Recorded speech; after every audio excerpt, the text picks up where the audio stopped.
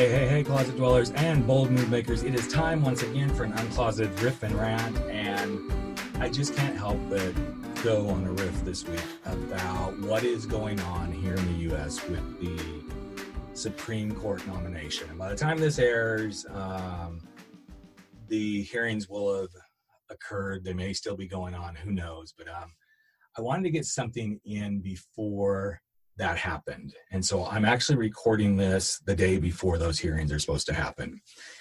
This isn't a political rant and riff. This is a rant and riff about what's truly coming out of the closet over this whole thing. And I'm going to try to be really fair in my positioning on this, but I'm kind of annoyed by this whole thing. As someone who was sexually awakened, as many of you have heard, at a very young age, I find this very disturbing. Now, I'm not going to get into the place of I've heard all these things, even though I have. What I want to bring up is here's what's coming out of the closet from my perspective. Hypocrisy, victim blaming, and selective memory. Now, I know people have been talking about all this stuff, but it's pissing me off. The hypocrisy that's happening where because a party wants to get a Supreme Court nominee into place, and they selectively forget the memory that when President Obama was in place, they did the same thing, keeping his nominee from getting placed. And again, this isn't a political thing. What I want to demonstrate here is the hypocrisy in what's happening and how suddenly selective memory starts to play this. And then suddenly, because of what's happening, the victim's being blamed. Now, granted, I don't agree with this coming out the way it did, but I don't know the circumstances, and I don't know that anybody will know the circumstances of why suddenly this came out when it did. But when at the core of this story is there's so much hypocrisy happening about when the story happened and did it happen, when the nominee should get placed and 2 years ago it didn't happen. There's hypocrisy about it's okay for men to do this stuff and, oh, it happened in high school, so let it go. No, this isn't fair. I'm 55 years old, and when this was happening to me when I was 7 and 8 years old, if I just now brought it up, somebody would be asking me, well, why are you bringing it up now? Well, honestly, I didn't start talking about it till about 7 years ago. I don't have selective memory. I was the victim. And there's nobody who's going to be a hypocrite about this to me unless they want to get an earful. So when I talk about what's coming out of the closet, I come from a space of truth. And what I also realize is so much of what's happening is another coming out journey. Because you see, when a victim doesn't come forward, what people don't realize is when this was happening for her. I'm going to say if it was happening, but I don't say that I doubt her. But when this was happening for her, it was the early 80s.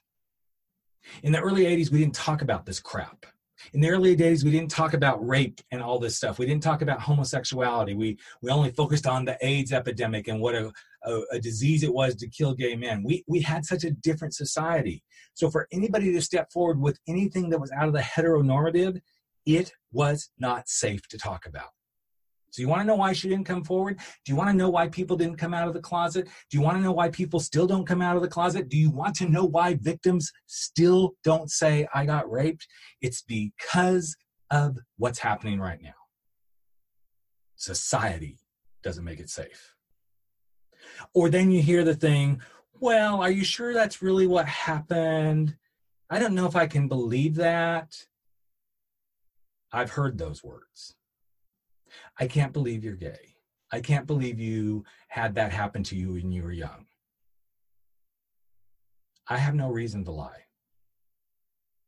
I have no reason to not be who I am. And when people say, are you sure it's not just something you're feeling? This can't really be who you are. You're not really going to be gay the rest of your life. It's just a passing phase. It is a way of victim shaming. And then when people say, well, there's something wrong with you, so you need to fix it. There was something wrong that she did, and she caused this. There's something wrong with you that you think you might be gay or lesbian, bi, or trans, so you just need to go get it fixed. Really? I know I'm kind of stretching here to make the point, but this is why people don't come out of the closet. And this is why people don't come out of the closet to say they've been raped, they've been sexually abused, they've been domestic violence abused, any of these things. But I got to hand it to Dr. Ford. She's gone through the confusion. She did the work of getting curious about what might happen if she brought this to the forefront and if she faced her demons. And she's got the courage to step forward. And she's committed to telling her story and living her life and living the way she knows she needs to be at peace with herself. At least that's my perspective. So when you are faced with coming out of a closet, whether it's coming out of the closet about your sexuality, about a rape incident, about a cancer scare, about not being in love with a spouse any longer, about not wanting to be in corporate America, I want you to think about this. If society didn't make it safe for you to come out and do that, how would you feel? If society kept saying to you, I don't believe that, I think you're making this up. I think you're making it up that, the corporate world is not where you belong, and I don't believe you. Think about how that would make you feel.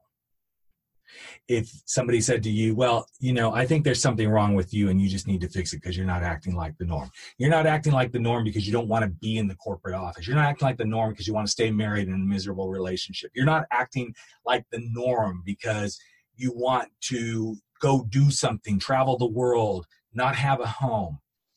All of these are shameless tactics, and they're hypocritical. Because anytime somebody does something out of the norm, people want to say it's your fault. People want to victim blame, and people want to play in the world of selective memory. Every one of us has something we hide because it's not safe. Every one of us, in some way, shape, or form, has not said the things we need to say or done the things we need to do because we've seen what happens to victims, whoever those victims are. And every one of us has felt the pain and the sting of selective memory in some way, shape, or form. So I'm inviting each of us in our own way to uncloset those things and really examine them so that we can make the planet a better place. So that we can start to heal the hypocrisy that shows up, so that we can stop blaming victims, and so that we can start exercising good memory instead of exercising selective memory. So that's it.